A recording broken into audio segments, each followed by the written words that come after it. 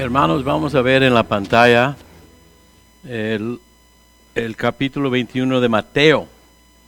Esto lo van a poner ahí.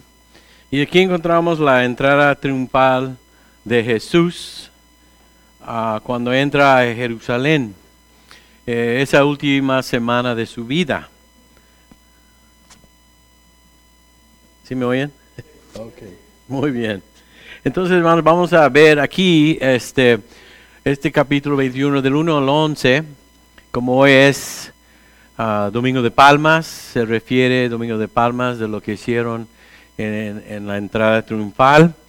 Y me voy a enfocar como tema hoy de una de las cosas que se dicen ahí en el versículo 10.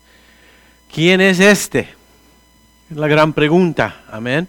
Y lo vamos a ver aquí en esta mañana. Entonces, si quieren ponerse de pie, voy a leer del 1 al 11 de Mateo 21. Palabra del Señor, amén. Y espero que lo puedan ver, sí, lo pueden ver ahí. Dice, cuando se acercaban a Jerusalén y llegaron a Betfagé, al monte de los olivos, Jesús envió a 2 de sus discípulos y les dijo, vayan a la aldea que tienen ante ustedes. Ahí encontrarán una burra atada, junto con un burrito. Desátenla y tráiganmelos. Si alguien les dice algo, respóndanle, el Señor lo necesita. Luego devolverá. Esto sucedió para que se cumpliera lo dicho por el profeta. Y se está refiriendo al profeta Zacarías. Digan a la hija de Sión, tu rey viene a ti, manso y sentado sobre una burra, sobre un burrito, hijo de animal de carga. Los discípulos fueron e hicieron tal y como Jesús les mandó. Trajeron la burra y el burrito, pusieron sobre ellos sus mantos y él se sentó encima. La multitud, que era muy numerosa, tendían sus mantos en el camino y otros cortaban ramas de árboles y las tendían en el camino. Por eso se llama Domingo de Ramos también. Y después dice, 9, tantos los que iban delante como los que estaban detrás, lo aclamaban y decían, Hosana al Hijo de David, bendito el que viene en el nombre del Señor, Hosana en las alturas. Cuando Jesús entró en Jerusalén, todos en la ciudad se conmocionaron y decían, ¿quién es este? La multitud decía, este es Jesús, el profeta de Nazaret de Galilea. Vamos a orar, hermanos, por el sermón. Gracias, Señor, gracias una vez más por tu palabra. Gracias por este tiempo, Señor, y este compromiso que tenemos contigo. Y pedimos, Señor, que tú obres aquí entre nosotros. Trate, Señor, con cada uno de nuestros corazones. Denos, Señor, entendimiento, Señor, de lo importante, de lo maravilloso es este día, Señor, que tú llegas a Jerusalén. ¿Y por qué llegaste ahí, Señor? Te damos las gracias, Señor, porque tenemos la ayuda del Espíritu Santo y esperamos hoy que sea Él el Maestro y el que está hablando con nosotros. Te lo pedimos todo en el nombre de Cristo Jesús. Amén. Pueden tomar asiento, hermanos. Bueno, me voy a enfocar aquí por un momento en estos últimos 2 versículos, 10 y 11, donde dice, cuando Jesús entró en Jerusalén, todos en la ciudad se conmocionaron y decían, ¿quién es este? ¿Lo pueden ver ahí, hermanos? Y, bueno, la multitud llegaron a esta conclusión. Este es Jesús, el profeta de Nazaret de Galilea.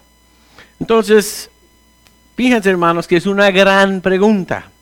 Puede ser la pregunta más importante que uno pudiera hacer en esta vida. Porque en saber quién es, va a determinar dónde estarás en la eternidad. Simplemente en saber quién es el que llegó ese día, nos va a hacer entender por qué vino y por quién vino. Entonces, claro, es cierto que Jesús es profeta. Es cierto también que es de Nazaret de Galilea. Es decir, que entendemos que ellos conocían bien la geografía. ¿Sí? Pero hermanos, Jesús es mucho más que un profeta. Jesús es mucho más que una persona que viene de Nazaret. Ese es el problema que tienen en el momento los que están aclamando al Señor. Y dice aquí que ellos hacen la pregunta, ¿no lo has hecho? ¿Quién es Jesús? ¿Quién es este? Es muy importante. Y fíjense que ellos no se pueden imaginar quién es. Y lo vamos a ver aquí mirando este pasaje. Tenemos que reconocer que espiritualmente Israel estaba ciego. Los líderes, los sacerdotes, los encargados del Sanedrín, que era como la Corte Suprema que tenemos hoy, ellos manejaban las leyes, eran moralmente corruptos. Ellos tienen su agenda, ellos tienen sus expectativas. Podemos verlo en sentido de un drama, ¿no? Ellos tienen lo que piensan que debe suceder con Jesús. Él representa una amenaza para el liderazgo. Entonces, la pregunta se puede contestar de muchas maneras dependiendo de quién lo está haciendo.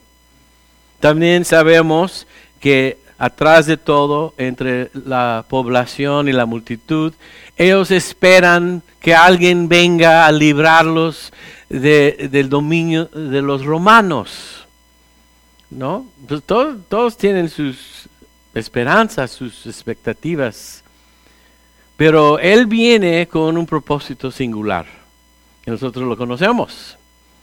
Después de 21 siglos, nosotros como la iglesia tenemos conocimiento de toda esta historia, pero en el momento todos tenían otra idea de por qué estaba ahí Jesús y qué hacía ahí, ¿no? Entonces, esta pregunta sucede en el inicio del ministerio de Jesús, cuando hablaba con sus discípulos y hizo la pregunta que se encuentra en Mateo 16. Nada más lo voy a leer para poder usarlo como otra referencia a esta pregunta.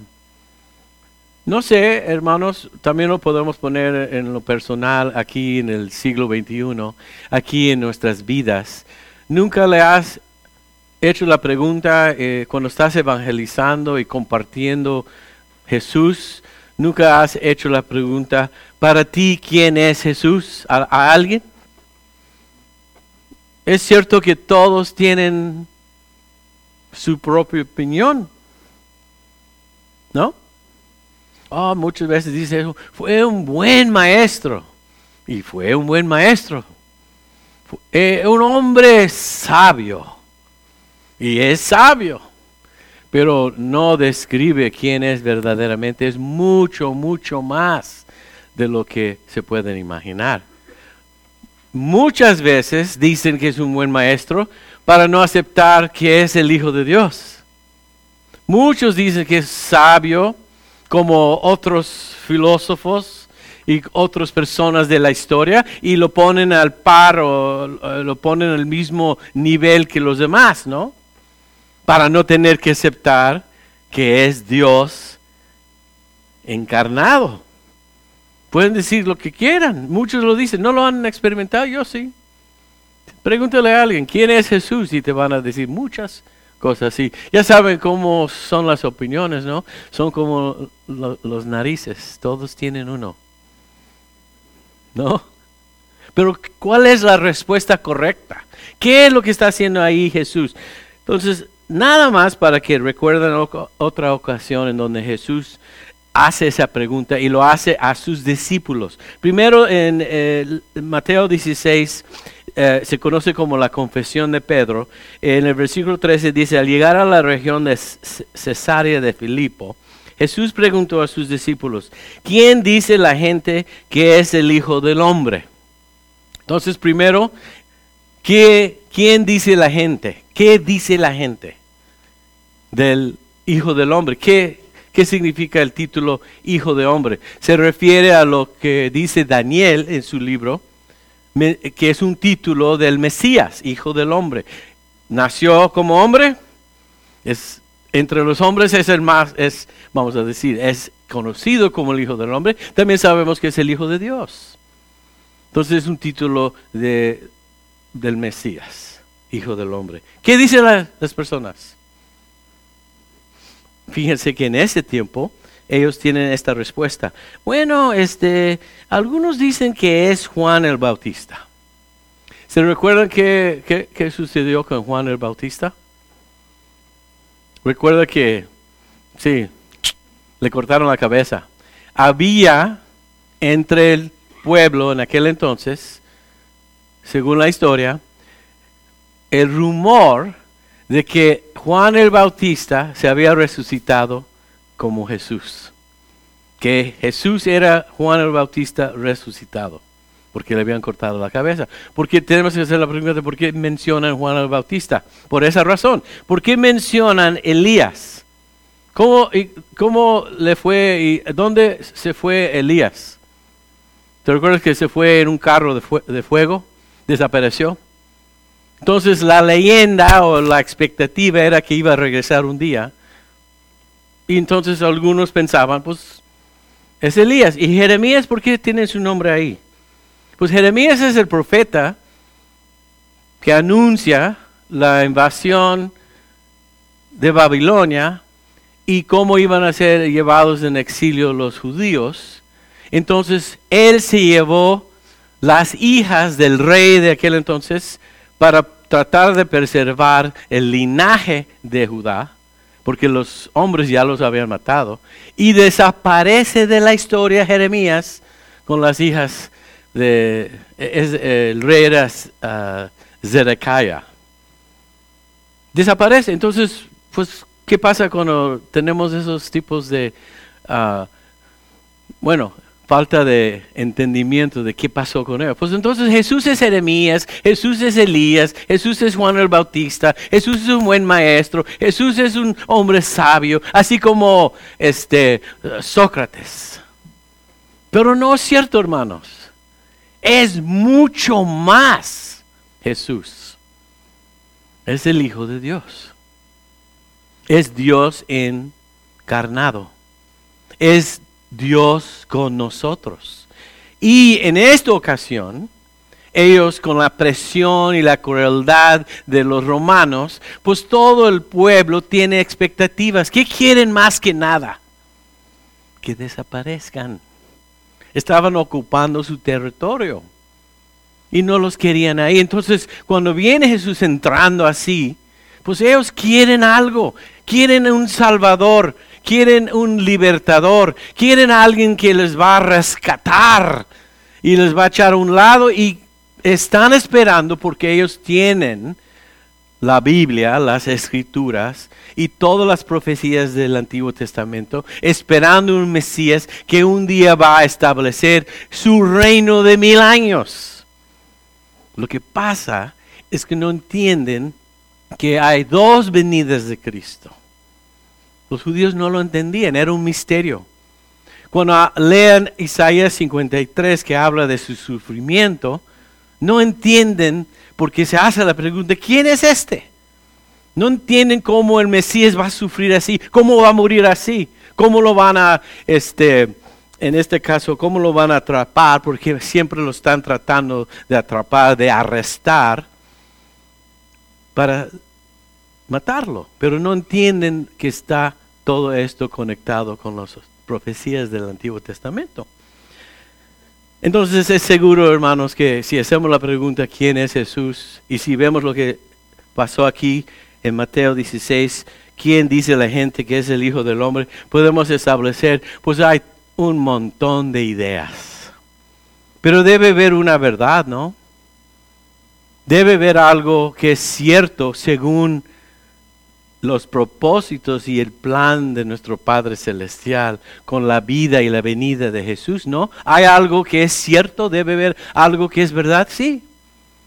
¿Quién es realmente? Y mira lo que dice Pedro en esta misma sección de Mateo 16.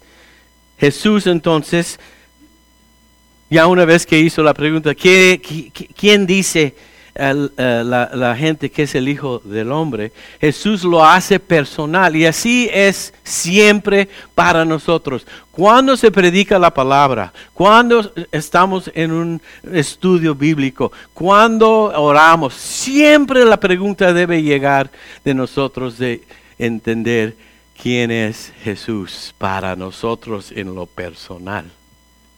¿Saben qué, hermanos? No se puede predicar, no se puede leer, no se puede tener una devocional sin llegar a tener un encuentro con la pregunta, ¿quién soy yo? Y es la pregunta que le hizo a Pedro. Fíjense. ¿Y ustedes? Versículo 15 de Mateo 16. ¿Quién dice que soy yo? Es personal. No existe el cristianismo. No existe una buena enseñanza o predicación de la palabra sin que se tenga que contestar esa pregunta. No puedes ser cristiano sin hacer la respuesta correcta. Y fíjense que Simón Pedro responde y dice, tú eres el Cristo, el Hijo del Dios viviente. Lo identifica correctamente. ¿Y era porque era muy inteligente? ¿O era porque había estudiado en la escuela de teología de Jerusalén o el seminario de Galilea? ¿Por eso sabía? No. Porque tenía letras y títulos, diplomas en su pared. No. No se puede saber quién es Jesús verdaderamente, realmente, sin la ayuda del Padre Celestial, sin el Espíritu Santo. El Espíritu Santo es el que nos revela quién es Jesús. ¿Te lo ha revelado a ustedes? ¿A ti? Mira lo que dice Jesús cuando Pedro dice, tú eres el Cristo, el Hijo del Dios viviente. Dice, entonces Jesús le dijo, bienaventurado eres Simón, hijo de Jonás, porque no te lo reveló ningún mortal, sino mi Padre que está en los cielos. Si conoces a Jesús, es porque el Señor, a través del Espíritu Santo, ha tratado contigo. Si conoces a Jesús, quién es verdaderamente, es porque el Espíritu Santo te lo ha revelado. ¿No? Es que has tenido un encuentro con Él y a la pregunta, ¿quién es has podido contestar correctamente? Todos que dicen que es el Hijo del Dios viviente reciben una A. Amén. No puedes escuchar de Él sin llegar a una conclusión. No puedes leer la Biblia sin que te provoque en tomar una decisión. Muchas veces algunos dicen, pues no voy a tomar una decisión. Pues no decisión es una decisión. Es no. Solamente puede ser sí o no. Es como, y lo he dicho aquí antes, no sé, ya no tienen carros que puedes cambiar manualmente ya no existe el stick shift. Muy poco se ve, ¿no? ¿Sabes que existe el clutch? ¿Y el clutch se pone en qué? Neutral. En el cristianismo no hay clutch. No hay neutral. ¿Vas adelante o vas al revés? No puedes estar parado. ¿Me entienden, hermanos? Si es Cristo, el Hijo del Dios viviente, tienes que vivir por Él. Si esa es tu respuesta. Estás siempre avanzando, creciendo en tu fe, aprendiendo. O vas al revés, vas para atrás. Ya sabes lo que está atrás, lo que nos esperaba antes de conocerlo. El infierno, que es la condena del pecado. El resultado de no aceptar al plan de salvación es que tú mismo tendrás que pagar esa deuda que debes. Pero cuando aceptas lo que hizo Jesús por ti en la cruz, Él ya te pagó esa deuda. Ya no estás en bancarrota. Estás salvo. Porque Él nos compró con su sangre preciosa. ¿No? Entonces, fíjense, todos tienen su opinión. La multitud que estaba ahí ese día en la entrada triunfal realmente no saben quién es. Quieren algo tanto, es decir, cuando queremos algo tanto, nos ciega. Cuando deseamos algo tanto, nuestros propios imaginación nos engaña. Porque ahí enfrente de ellos estaba Jesús, Cordero de Dios, que quita los pecados del mundo. Pero ellos buscaban otra persona. Y lo puedo decir de esta manera. Ellos buscaban otro Jesús, no el que vino. Claro, entendemos que todavía no habían entendido la separación de su primera venida y lo que va a ser su segunda venida. En su primera venida, ¿cómo viene? Como oveja, como cordero. En su segunda venida, ¿cómo va a venir? Como el león del tribu de Judá, para conquistar. Pero no la primera vez. Entonces, la gente no entendían. Y no tienen idea de la magnitud de quién es realmente esta persona Jesús. Él llega como fue profetizado, se acerca la Pascua, en donde Pablo nos dice en Corintios, Jesús nuestro Cordero de Pascua. Él literalmente se mete en la historia y el día de Pascua Él muere en la cruz, tomando el lugar de todos esos símbolos y figuras del Antiguo Testamento. Él mismo lo toma en persona y se presenta como el Cordero de Dios. Por eso entró a Jerusalén en la entrada triunfal. Pero ellos buscan otra persona ese domingo de Palmas. Él se acercó valientemente, obedeciendo al Padre. Y Él está consciente de una cosa, hermanos. Él conoce las condiciones en las cuales viven los judíos bajo el dominio de los romanos. Él entiende también algo más importante, y es la condición de sus corazones. ¿No? Él sabe que están espiritualmente bancarrotas. Los judíos ya no aguantaban a los romanos. Ya no querían estar abajo de esa presión, de esa carga. Habían impuestos, restricciones, un sistema cruel de leyes. Fueron despreciados por los romanos. Habían conflictos con los gobernantes de los romanos.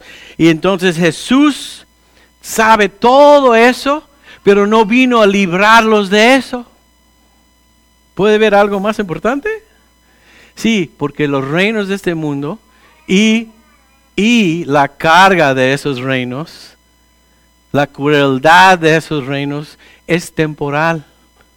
Él viene para establecer algo eterno, es la salvación. Por eso viene como Cordero de Dios. ¿Te das cuenta que en el reino de Dios tenemos que medir, evaluar, analizar lo que es una prioridad? Siempre tenemos que enfrentar como cristianos, ¿qué es más importante? Tu vida espiritual es lo más importante. ¿Por qué? Porque es eterno. Puedes vivir en la carne todo lo que quieras, comer lo que quieras, beber lo que quieras, y muchas veces te vas a sentir bien mal el siguiente día y no has progresado, y quién sabe qué hiciste porque ni te recuerdas. Eso es temporal, pero puede tener consecuencias en esta vida y aún en la vida que viene si rechazas a Jesús. Amén. Él viene para establecer la salvación. Él viene para cumplir con el plan de salvación que se había establecido desde antes de la fundación del mundo. Antes de que se hizo este universo, el Padre, el Hijo y el Espíritu Santo en una conversación en la eternidad sabían que iban a crear lo que es este universo y también sabían que el hombre iba a caer y se estableció un plan para rescatarlos y Jesús se levantó, yo iré y yo pago esa deuda y así fue. Y nosotros estamos viendo el cumplimiento de ese plan cuando llega Jesús a Jerusalén. Y toda la gente emocionado, toda la gente con sus expectativas, con sus deseos, cegados, no ven realmente quién es. Y lo adoran y lo alaban el inicio de la semana, pero en el fin de la semana la gente está gritando, ¡crucifícanlo! Como somos, ¿no? Un día así, otro día así. Si las cosas no son como queremos. ¿Amén? Este no es el que queríamos. Y por eso digo, y uno de los temas de este sermón es el Jesús que nunca conocían. Es el que llegó. Nunca lo conocieron. Nunca lo esperaban el que llegó. Montado en un burro. ¿Qué pasa aquí? No debe estar en un caballo negro como guerrero para echarse a los romanos. Con atrás de él tropas. Y fuera de aquí, sucios romanos, pestosos. Y no fue así. Un burro. ¿Qué? Eso no muestra poder. Eso no muestra lo que es majestad. Pero ¿qué dice nuestra lectura? ¿Cómo llegó, hermanos? Dice algo interesante, lo voy a leer. Dice,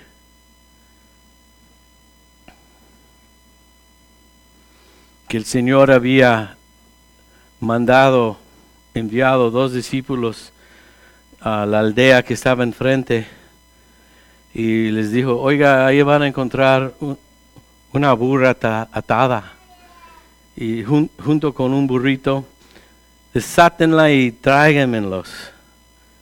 Y bueno, imagínate esto. Oye, hermano Sigala, hay un carro acá enfrente que quiero que vayas por ese carro porque me gustan los Mustangs. Y cuando te pregunten, ¿qué estás haciendo? Díganle que el pastor Correa te dijo que me lo traigas. ¿Sabes lo que te van a hacer a ti, hermano? Van a llamar 911. Pero el Señor, fíjense que es soberano, completamente soberano. Él sabe que cuando manda a esos discípulos con esos dueños, que ellos van a permitirlo.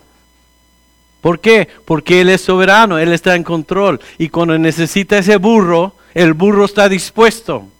Es que el Señor quiere usar nuestros burros. No me ven así, hermanos. Ok, lo voy a decir más bonito. El Señor quiere usar tus cosas. Y cuando eres de Él, tú escuchas su voz. Quiero tu casa. Es que necesitamos un estudio bíblico, una célula ahí. Pues bien, en fin, ni es tu casa, es mi casa, dice el Señor. Siempre he dicho, esta cartera realmente no es mío. ¿De quién es? Del Señor. Y también mis deudas. Espero. Fíjense que el Señor los manda porque tenía que cumplir lo dicho por el profeta Zacarías. Y era el momento correcto porque ya se acercaba la Pascua. Y él tenía que cumplir con esa profecía. Que no iba a llegar en un caballo negro como conquistador. Iba a llegar, como dice aquí, digan a la hija de Sión, esto sucedió para que se cumpliera lo dicho del profeta. Tu rey viene a ti. ¿Es quien es?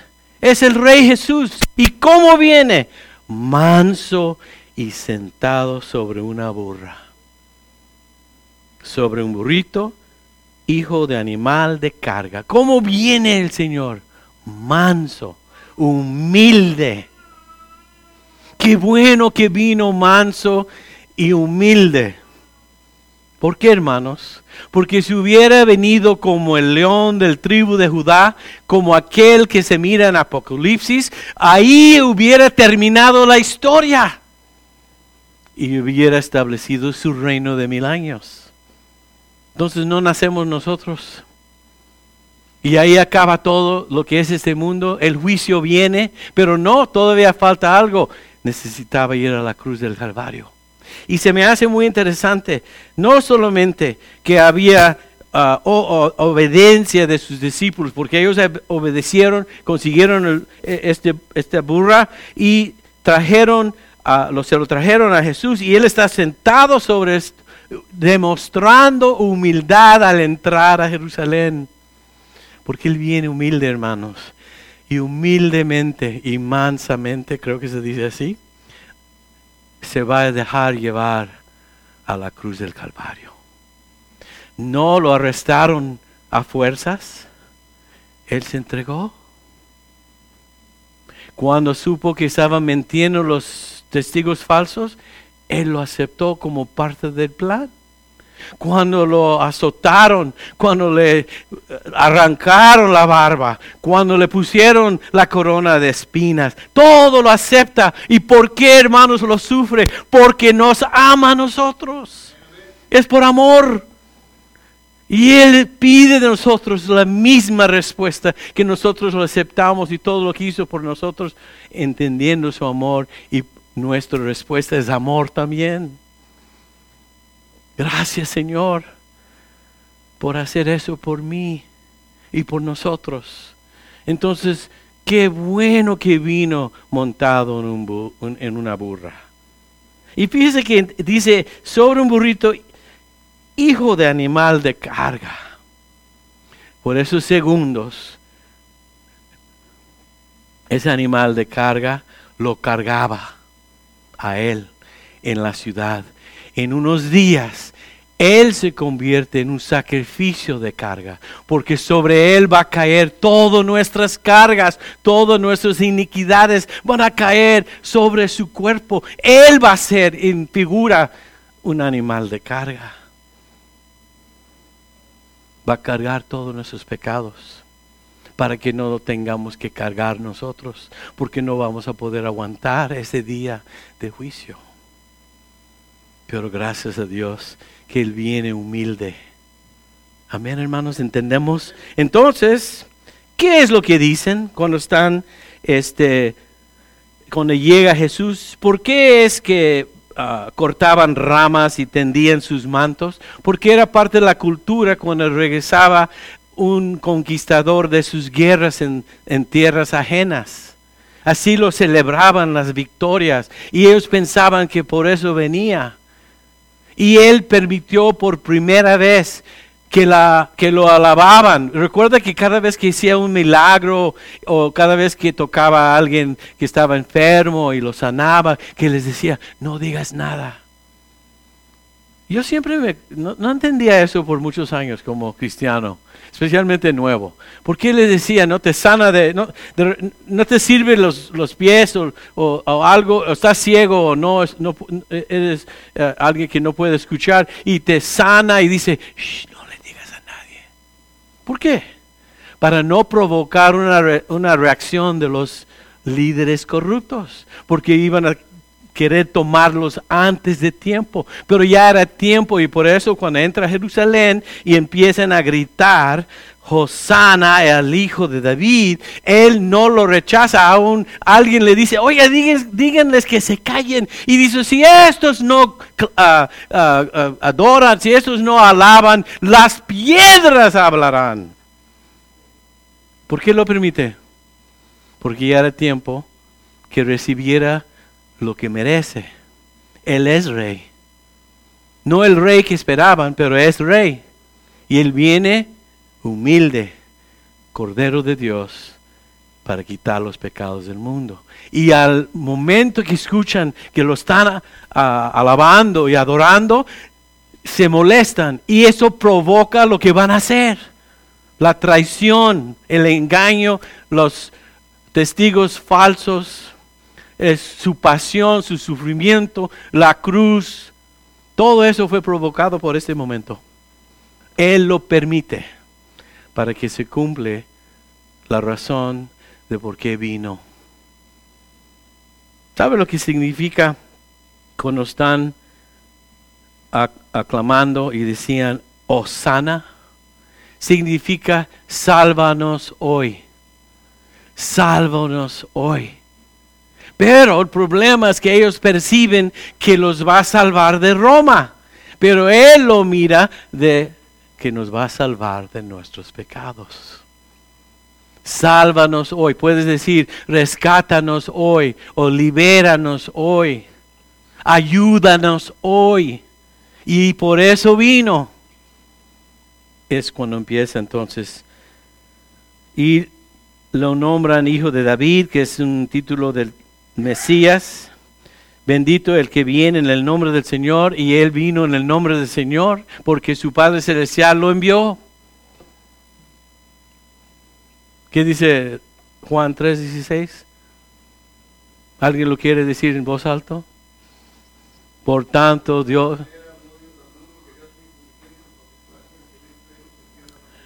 ¿Quién lo envió? Dios Padre. Entonces aquí está la entrada triunfal. ¿Sabes por qué es la entrada triunfal? Porque sí lo van a juzgar equivocadamente. Sí van a mentir los testigos. Sí va a sufrir. Sí va a ir a la cruz. Sí va a morir ahí. Pero 3 días después va a triunfar sobre la muerte y va a resucitar. Por eso es la entrada triunfal. No lo que ellos esperaban. Entonces, hermanos, seguimos luchando para entender la palabra de Dios, para conocer quién es este. Amén. Seguimos buscando descubrir más de Él y menos de nosotros, como cantamos hace un ratito. Este es el Hijo del Dios viviente. Sí, es profeta. Sí, era de Galilea y de Nazaret. Y qué bueno que conocen la geografía. Pero Él es mucho, mucho más. Es el Salvador del mundo. Jesucristo nuestro Señor. Amén. Entonces, hermanos, para terminar, quiero que escuchen esto. El propósito de Jesús no era conquistar Roma. Entonces, ¿qué quiere conquistar? Quiere conquistar nuestros corazones en amor, ¿verdad?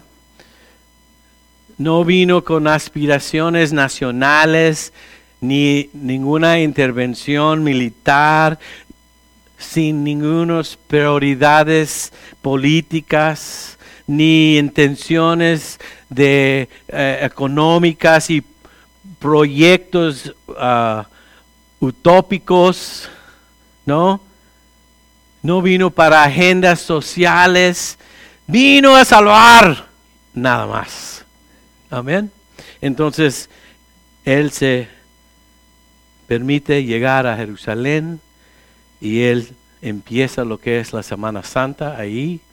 Vamos a ver en unos días que va a celebrar la Pascua con sus discípulos, que es la Santa Cena, que lo convierte en la Pascua que se celebraba los judíos desde Egipto, cuando salieron esa noche, liberados, ¿no? Celebraron la Pascua y Él se sienta con sus discípulos, tomando esa figura, ese ejemplo, y Él mismo se convierte en el Cordero de Pascua. Y nosotros ahorita vamos a celebrar para iniciar esta semana también. Y no sé si fue coincidencia, pero siempre lo hacemos el 1 del mes y cayó bien, perfectamente bien. Vamos a celebrar aquel que vino para morir por nuestros pecados. Amén. Entonces, hermanos, vamos a pedirle a los hermanos que van a ayudar aquí con la Santa Cena. Voy a orar para terminar el sermón y después podemos hacer lo siguiente. Padre Celestial, gracias. Muchas veces, Señor, queremos hacerte quien queremos que seas y no quien eres. Gracias, Señor, porque tú mismo nos enseñaste, te identificaste.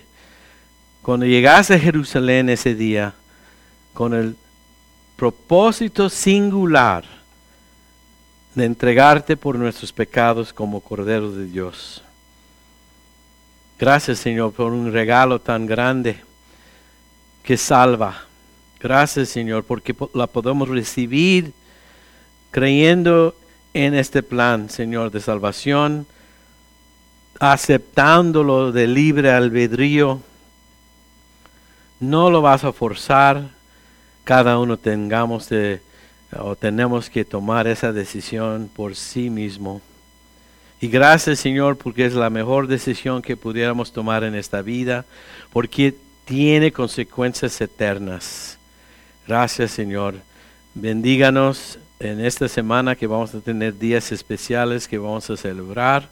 Y esté con cada familia aquí representada. Si hay alguien aquí que nunca ha tomado esa decisión,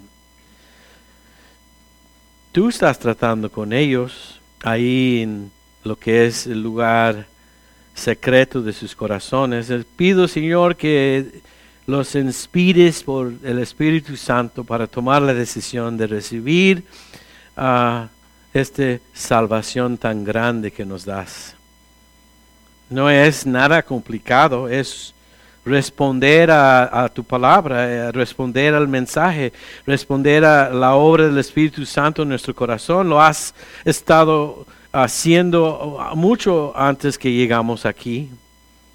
Hay algunos, Señor, que necesitan decir sí al plan de salvación que nos trae Jesús. Yo pido, Señor, que lo puedan hacer donde están sentados, simplemente pidiendo por el perdón de sus pecados, confesándolos y arrepintiéndose, Señor, de su vida antes de conocerte y siguiéndote, Señor, con la ayuda del Espíritu Santo, con la ayuda de una iglesia que los va a apoyar. Gracias, Señor, por ese privilegio de estar aquí. Te lo pedimos todo en nombre de Jesús. Amén.